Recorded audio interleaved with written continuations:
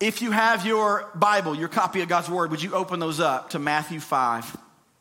Matthew 5. We have been at our church going through this summer a series called The Way, which is the Sermon on the Mount. And where we want you to catch up with us continually is on our app. You can go on the app and see all of these messages. They are all connected. It's one big sermon, so if you just chop it up and you get bits and pieces, they're beneficial, but the greater benefit is when we see these collectively. And so go back and catch up with us. But where we find ourselves today in the Sermon on the Mount is we are in the fifth of 6 statements that Jesus is making as he says, "You have heard that it was said, but I say to you." Jesus is not canceling the Old Testament, and he's not correcting the Old Testament. He's correcting the interpretations, the faulty interpretations of the Pharisees. And at the same time that he's doing that, over here, he is crystallizing what heart level, street level obedience of a follower of Jesus looks like in everyday life. He's charting this course against the culture and for us to swim upstream, to be anti-culture, upside down living, just a completely radically different way of the world.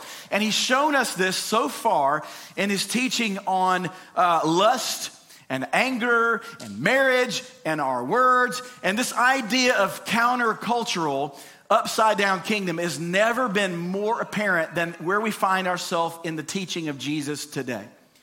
Today he's going to show us that the Christian's way to respond when we are personally wronged, personally insulted, and personally offended. That should be all of us. He's going to show us the proper way, the way to respond when those things happen. And so today, I think there's nowhere else in this whole sermon that he does is there going to be a greater call to commitment, a greater call for us to lay down our pride than in this text here today. I also think there's not anywhere else that we're going to find a greater opportunity for us to be freed up from our obsession to personal rights, to fairness, to the love of money, and to be freed from the slavery of love of self. That can happen today in this text.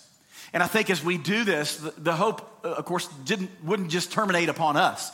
The hope is if we're doing these things, that there is incredible opportunity to witness to a watching world, but more importantly, to a watching God. All right, so let's look at this text here and diving in. Let me pray, and then we'll dive in. Father, we open up your word. We open up our ears, God, to hear your voice is what we do. That's what we're doing here. We're not just reading words on a page. We are hearing your voice to your beloved church.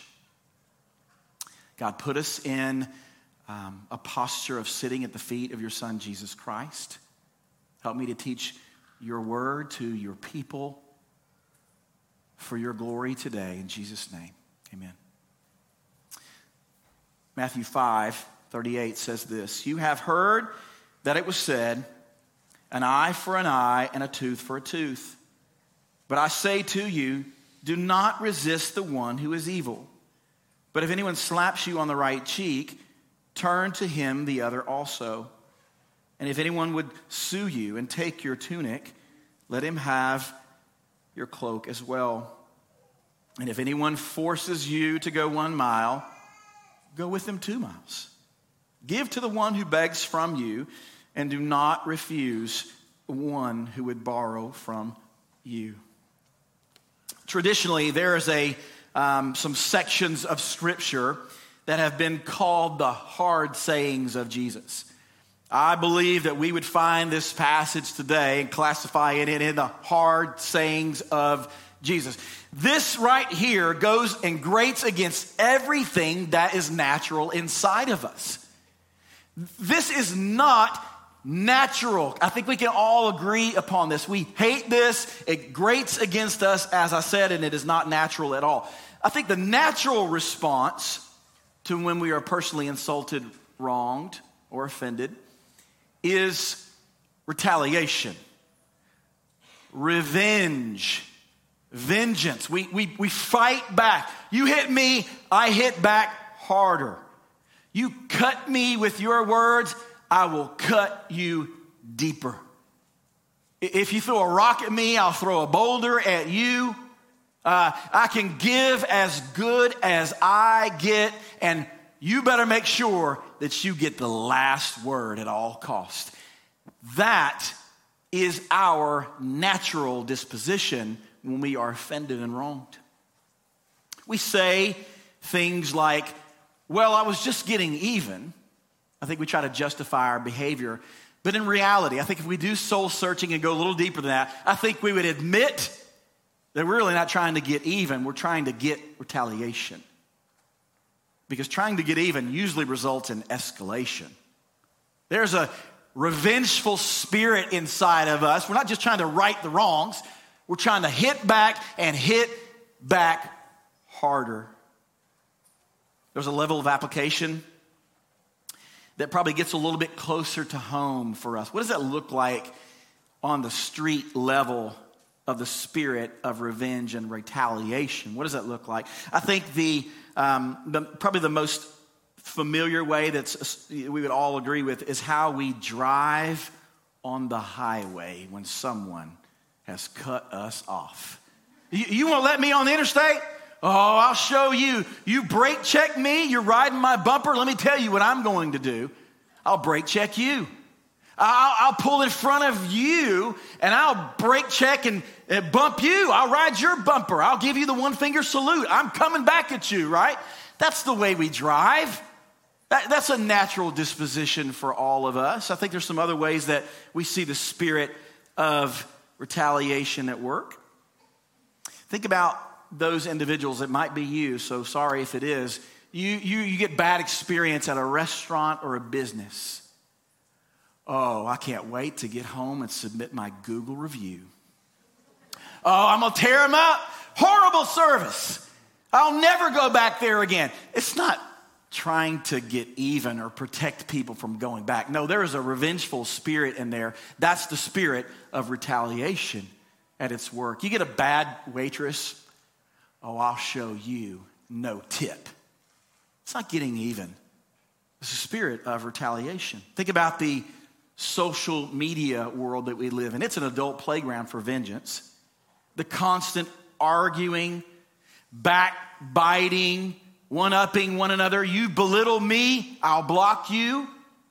You cross me, I cancel you. That's what happens. That's the spirit of retaliation in the social media arena. Watch an episode of Dateline. I watch Dateline, it's a show I get into, but usually the story, the way it ends, is at the very end of the story, once there is a prosecution, charges filed, the court case is over, and someone has murdered the child or family member of a loved one. They go and interview the loved one. The loved one says, oh, you killed my child. I want you to go to hell. That is the spirit of retaliation. Marriages, there's another arena of retaliation. Oh, you're not paying me enough attention? You don't respect me anymore? I'll go find someone who will respect me and pay me some attention. You get back to these squabbles in the home and begin to withhold things from your spouse, this vengeful spirit. You're not doing this and I'm not going to do this. If you don't do this, I'm not going to do that. That's the spirit of retaliation. There was a long time ago, I'll tell you a story about my wife, and I run all my stories past her before I tell you, so I'm not sleeping on the couch. But I told, there was one story several years ago, and when Callie in her BC days, that's before Christ. And so she felt I wasn't pulling my weight around the house. And I'm not helping her with the trash and feeding the dogs and kids. I don't know. I was just going through whatever. She's like, well, he's not helping around the house. I'm going to show him something. And so she gets the laundry out and starts to separate the laundry into two piles. No, not darks and lights, but everyone in the house's laundry that was going to get washed, and then there was RC's clothes that were not going to get washed, right? That is the spirit of revenge. And this is, I believe, this is the issue that Jesus wants to address in us today. I think even beneath our genteel veneers of church, there still is, even in us as we sit in here today, there still in us is an insatiable thirst and appetite for vengeance when someone wrongs us. Oh, you're being a little cold at church. You're not paying attention to me the way that you did. I'll show you. I'll give you the cold shoulder. You said something in our group I didn't really agree with. Now I want to change groups. I'm going to walk down a different hallway, and I might even go to a different church now because you've done these things to me. Some other ways are my church, man, if they change the times, the hours, the ministry, the locations, if they get into that, you know what? I'm out of here. I'll go down to the church down the street. That's the spirit of retaliation. Oh, the pastor said something that I don't agree with. Matter of fact, I don't really like the way he handled the pandemic. I don't like the way the elders handled that whole situation. You know what I'm going to do? I'll go down to the church down the street where they agree with me. That is the spirit of retaliation. That is the core of what Jesus is going to talk about today. We are all, if we're honest, we are all the avengers. We all have this Judge Judy thirst for vengeance in us. We like to take justice in our own hands. We like to right the wrongs, and we do it in our way. And that is the issue that he's going to address here today. Because Jesus, he knows us better than we know ourselves. Like he knows right now what happens in our minds and in our hearts. And so therefore he's going to address this issue with us today. He calls his disciples up to a mountainside. And he's going to do two things today in the text. First, he's going to show us that the way of the world is personal revenge. And then the way of Jesus is radical sacrifice. Those are the two things we'll look at. So let's look at the first one. The way of the world is personal revenge. Look at verse 38 again with me. You have heard that it was said, an eye for an eye and a tooth for a tooth. This is an exact quotation from 3 Old Testament passages. First, in Exodus 21, Leviticus 24:20, and Deuteronomy 19. Eye for eye, tooth for tooth, hand for hand, foot for foot. This is what is known as the law of retaliation. In the Latin, it's called lex talionis. Lex means law. Talionis means retaliation. So in those 3 passages in the Old Testament, like I said, we see this language of eye for eye, tooth for tooth, foot for foot, hand for hand. This sounds, at first glance, bloody and barbaric, doesn't it? What kind of culture is this? However, this law was God's grace. He gave this law to the judges of Israel so they would execute this law and they would they would control crime. They would institute appropriate punishment for crime. This was a good law. He also did this for purging evil from among his people. So there were some things going on in the culture of why this lex talionis was needed. In the ancient world, in the Jewish tribes, there was a lot of blood feuds that were happening. They were kind of all going at each other through either interpersonal matters. They were squabbling with neighbors, family feuds. It was a lot like the Bloods and the Crips or the Democrats and the Republicans. They were going at each other. So what began to happen was this vengeful spirit began to happen and take over. They were going at each other, and the way it would play out was this. Okay, so if you trespass on my property, I'm going to return and give you a beating for that.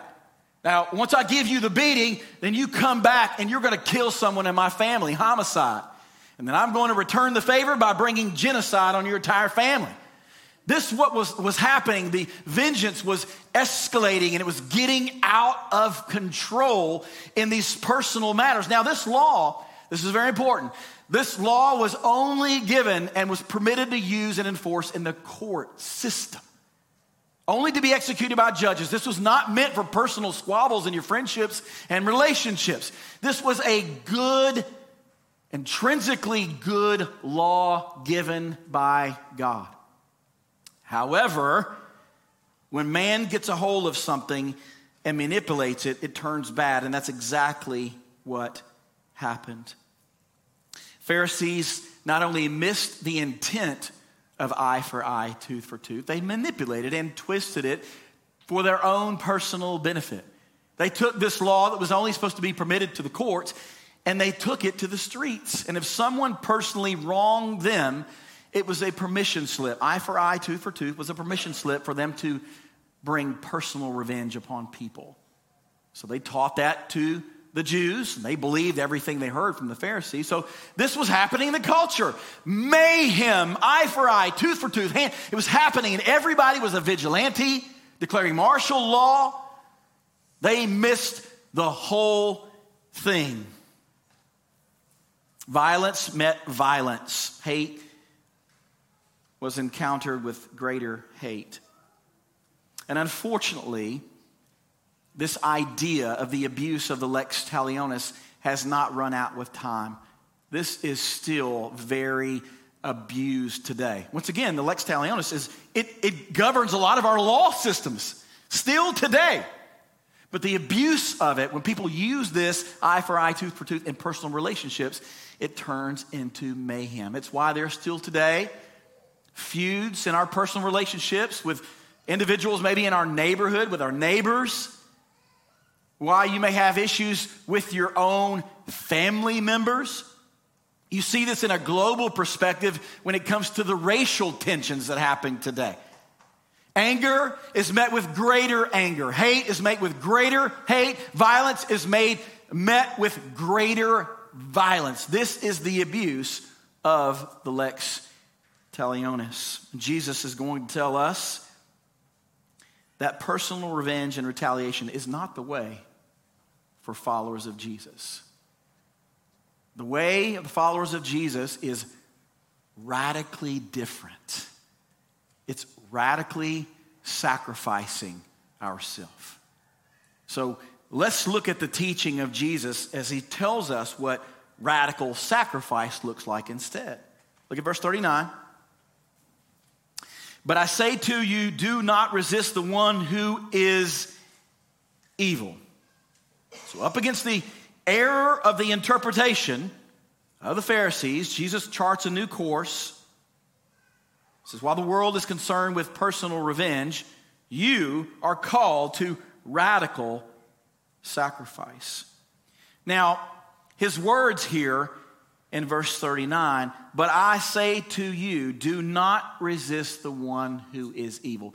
That one phrase has been misinterpreted and misapplied more than I have time to tell you today. We don't really have time to untie all the theological knots here and the interpretive knots here. I don't have time to do that. But what I will tell you is some of the distortions of the truth that were happening here. People heard this and they thought that Jesus was telling us and calling us to this life of total pacifism. Jesus says, do not resist the one who is evil. There was a Russian novelist by the name of Leo Tolstoy, and he heard that and read that teaching of Jesus, and he said, okay, total pacifism. There's no such thing as self-defense, no police, no government, no war, no army, total pacifism. That is not what Jesus is teaching here. That would be a contradiction to Paul's teaching in Romans 13, right? The police are God-given soldiers for Christ. They're to keep order in our society. They're good for us, right? So that's not what he's teaching here. What he is teaching at the baseline here is to not return violence with more violence. He is destroying and attacking the myth of redemptive violence, that the way that you make violence go away is by meeting it with more violence. He's completely blowing that out of the water. He says that is not the way of Jesus Christ. N.T. Wright says this. He interpreted this passage like this. He says, basically it means do not use violence to resist evil. Martin Luther King Jr., in his famous I Have a Dream speech, he based his speech, his sermon, off of Matthew 5 right here, this teaching. His whole crux of his whole sermon was about this teaching here. Listen to what Martin Luther King Jr. said. He said, the ultimate weakness of violence is that it is a descending spiral, begetting the very thing it seeks to destroy. Instead of diminishing evil, it multiplies it. Through violence, you may murder the liar, but you cannot murder the lie, nor establish the truth. Through violence, you murder the hater, but you do not murder hate. In fact, violence merely increases hate, returning violence, for violence multiplies violence, adding deeper darkness to a night already devoid of stars. Darkness cannot drive out darkness. Only light can do that. Hate cannot drive out hate. Only love can do that. Martin Luther King Jr. said, an eye for an eye leaves everyone blind. He says, you don't fight violence with more violence. And to be completely honest here, this is why many black people did not love Martin Luther King Jr. when he was teaching this. They wanted violence because there was a great violence that was being done to them. And he gets up and says, no, don't return violence with violence. And they didn't want to hear none of it. But it was the way of Jesus. And Martin Luther King Jr. knew that the way to put an end to violence and hate and anger was to engage it with good, to overcome good or overcome evil with more good. Paul says it like this, Romans 12. Repay no one evil for evil, but give thought to what is honorable in the sight of all. If possible, so far as it depends on you, live peaceably with all. Beloved, never avenge yourselves, but leave it to the wrath of God, for it is written, vengeance is mine, I will repay, says the Lord. To the contrary, if your enemy is hungry, feed him. If he is thirsty, give him something to drink. For by so doing, you will heap burning coals on his head. Do not be overcome by evil, but overcome evil with good. Jesus and Paul both agree that the best way to fight violence is not with more violence. It's to stop violence and evil and hate dead in its track when we can respond with good and not more evil. That's hard. Let's just call it what it is. That is a very, very hard thing to do. But often, the hard thing is the right thing to do. I think underneath this teaching here, Jesus is really exposing a greater issue with why this is so hard for us. And I think the reason it's so hard for us is because we still, like our first mother and father, Adam and Eve, we still love self.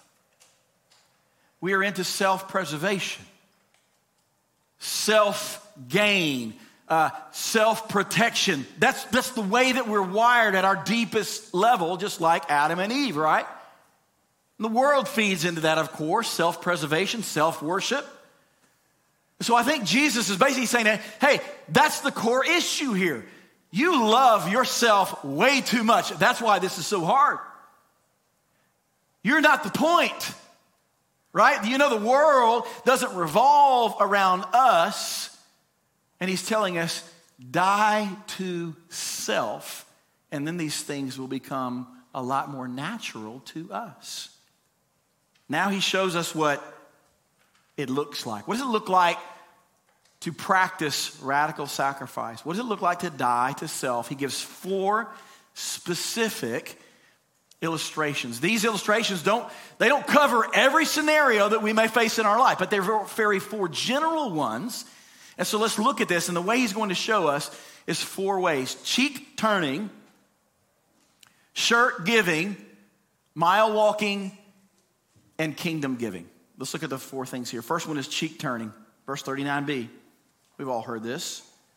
But if anyone slaps you on the right cheek, turn to him the other also.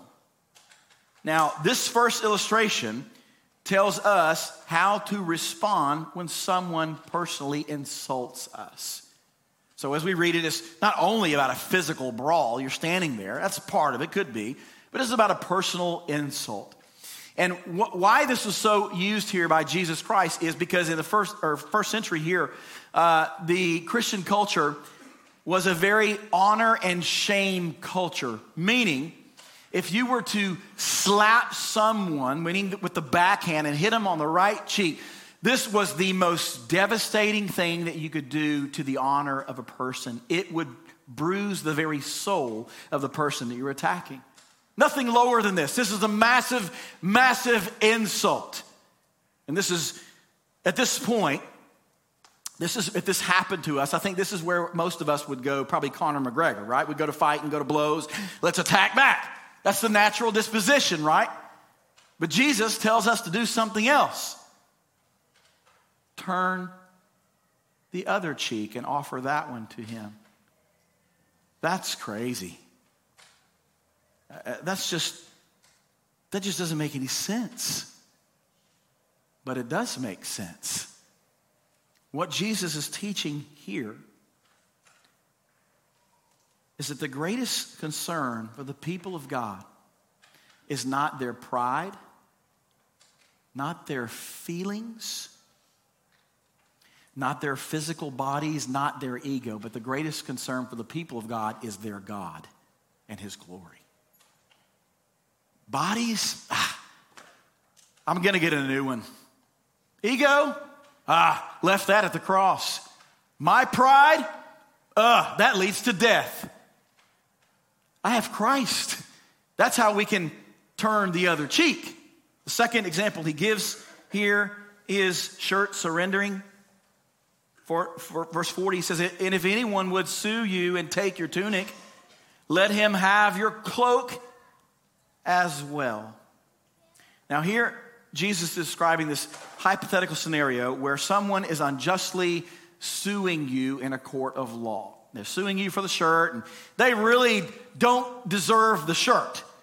You're wrongly accused, but they're suing you. And in this situation, we can do a couple of things. We can go law and order and fight back, vengeance, threat, slander, whatever. Anything we can do to claw, to keep hold of that shirt. Or we can say, shirt, take it. Matter of fact, not only the shirt, you can take my tunic as well. Why was that so important? What is the tunic thing here? The tunic was very, very important in Jewish culture, the jacket or tunic. And what it basically was, there was a law that prohibited someone from taking someone else's tunic because it was what they used to sleep with at night. It was their blanket. And it was considered a basic human right. You can't take their tunic, man. That dehumanizes a person. But yet here, Jesus says, give him the tunic as well. What is the application here? He's saying it's not about your rights. You surrendered your rights when you came to Jesus Christ. And while the world may be concerned with their rights, the Christian is only concerned with their righteousness. That's what he's teaching us here. We don't rally around our rights. We don't shake our fist. What about my rights? That is not the way of the Christian.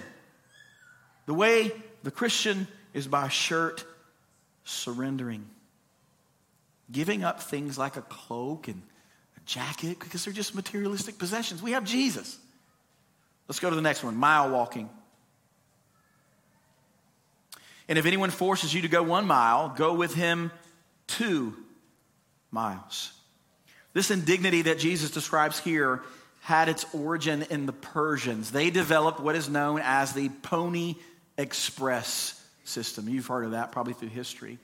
But a pony rider would have a message to carry, and he would ride it so far, and then he would hand it off to someone else. He would stop a citizen. Hey, you get on a horse, you take it to the next place. So it just continued on and on until whatever letter they were bringing finally got to its final destination. This practice was adopted by Romans in the first century. And so a Roman soldier could stop any citizen of Rome, and they would have to carry whatever it is that they asked them to carry for 1 mile. Think about Simon of Cyrene as he stopped on Jesus on his way to the cross of Calvary. They stopped Simon and said, hey, you're going to pick up this cross. Come on over here. And he did it, right? That's the picture we're seeing here. And what Jesus says, just imagine for just a moment in our life that we are busy going about our days. We got to go to work. I got to go to the doctor. I got to go to this. I got to go to practice. I got to do this stuff. And if someone would stop you and make you and force you to go 1 mile. And Jesus said, hey, you go that 1 mile. And when you get to mile marker 1, you go to mile marker 2. I don't know what that looks like in your life. You can figure that out in practicality. But the purpose of this is not just so we could say, let's just say we're mowing our neighbor's lawn. Let's use that one for a minute.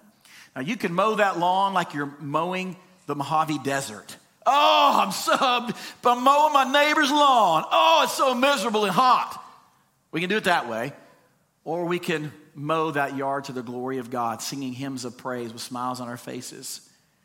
That is the spirit that Jesus is talking about here. So much to the point where the one who asks you or the one who forces you, whatever, sits back and says, hey, what's up with this joker? He's smiling. He's singing. He's actually happy to go the 2nd mile. Something different about this person. What is it? Well, let me tell you what it is. His name is Jesus Christ. And he has called me to go, and I have Jesus. And I'm not concerned with my personal rights. I'll do this thing for you. In fact, this very thing right here, this mile walking, this is one of the ways that Rome was won to Christianity eventually. That all these Christians were running around doing this mile walking, and the Roman soldiers were like, what is it that you have? And they said, Christ, and conversions began to happen, and Rome was predominantly Christianity. Mile walking. Last one is this, kingdom giving. Give to the one who begs from you, and do not refuse the one who would borrow from you. Someone begs you for money or desires to borrow from you, give it to him. Now, this has also been a passage that has been misapplied. Is Jesus calling us here to be penniless, to suffer a gospel poverty, to have anything, not a penny in our pocket, just wring it all out and give it to everybody? No, he's not calling us to do that. Is he calling us to blindly give to every beggar and pauper on the side of the interstate? No, he's not doing that either. Is he calling us to give to people who don't work and don't have jobs? Definitely not. Paul said in 2 Thessalonians that if you don't work, you don't eat. So there's discernment in our giving here. Doesn't mean we just go hand it out to everyone. We don't. Maybe if we're sometimes helping hurts, we know that. We can't give to someone who's an addict and then we know they're going to go down the street and get a beer. We don't, that's not helping them. That is not what he's addressing here. What he is addressing here is a spirit of generosity in his people. Whereas the culture normally neglects the needs of the citizens, we, the people of God, seek to be generous and look for ways that we can practice generosity. To have open hands. Let me ask you a couple of questions here. This is not in the text specifically, but it is a marker on if we are really being generous people. Number one, do you tithe to God?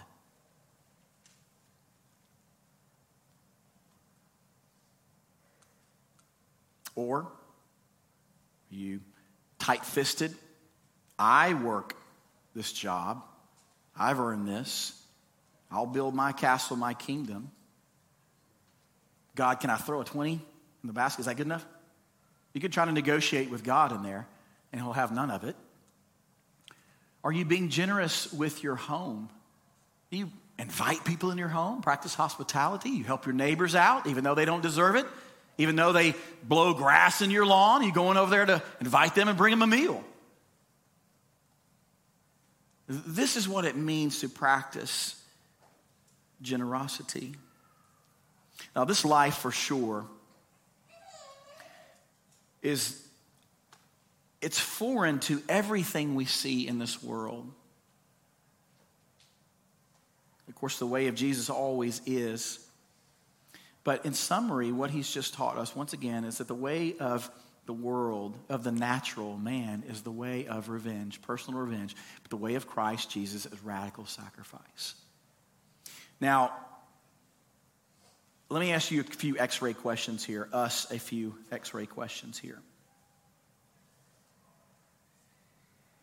Has someone wronged you, insulted you, and offended you either in the past or in the present? Give you a minute to figure that out, who that might be. How are you responding in light of what Jesus has told you today?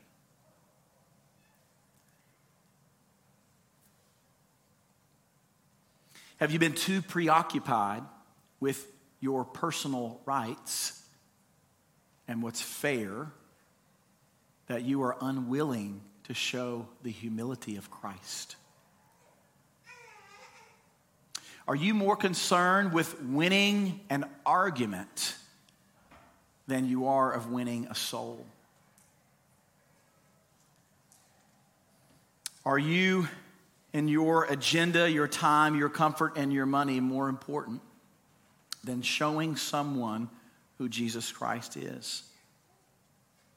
Does your life agree that your witness is more valuable than your wallet? These are hard questions.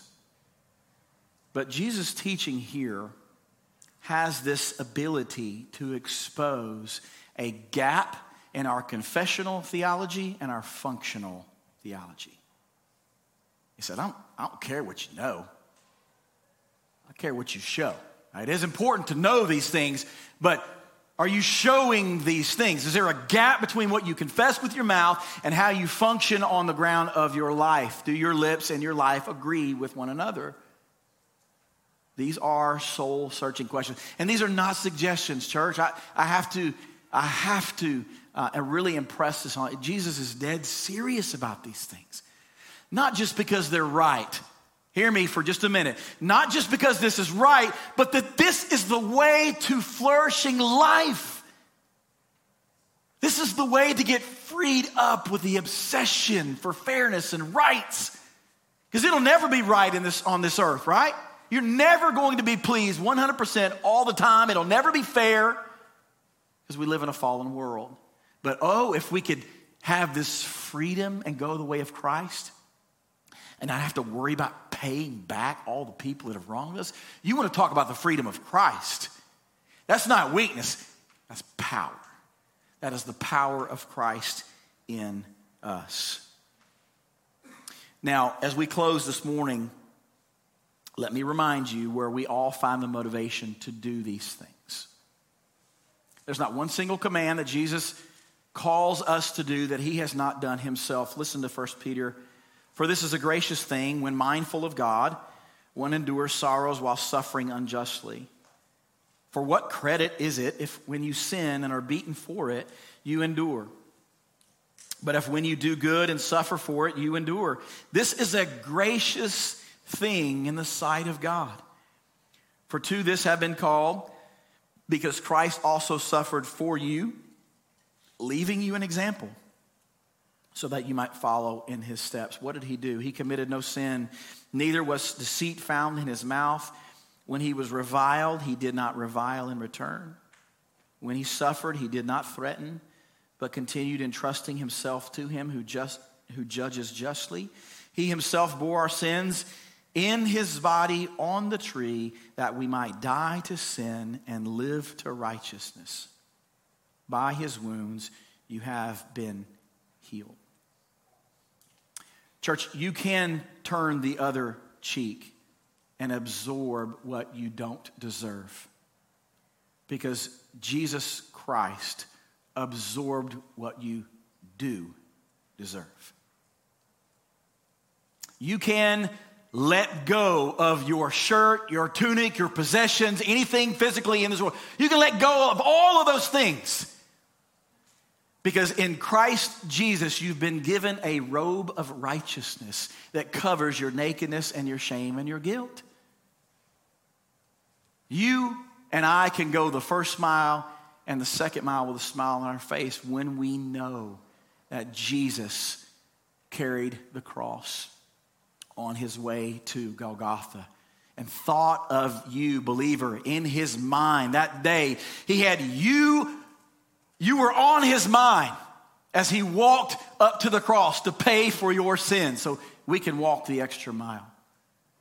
We can sacrificially give and joyfully give, even the plundering of our property. Why? Because Jesus gave something way more valuable than money, possessions.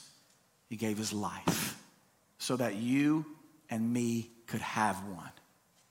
This is what is known as gospel-centered cheek turning, gospel-centered shirt giving, gospel-centered mile walking, and gospel-centered kingdom giving. The whole reason we do this is because of Jesus Christ.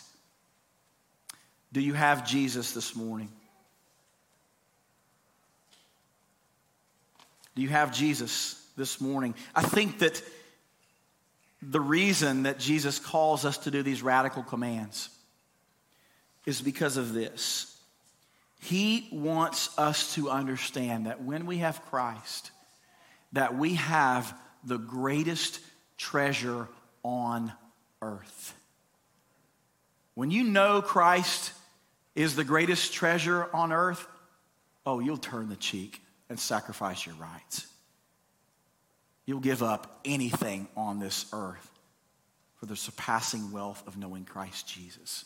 You'll walk to any lengths on this earth because of what Jesus has done on your behalf, and you'll give anything because you have been given the most precious thing in the world, who is Christ Jesus. Do you have Christ Jesus today? You might think here, the band's going to come out. You might think that these things that Jesus is calling us to today, these are not fair. You might look at that and say, it is not fair that I go do these things to the person who's wronged me. It's not fair at all. God, I don't want to do these things.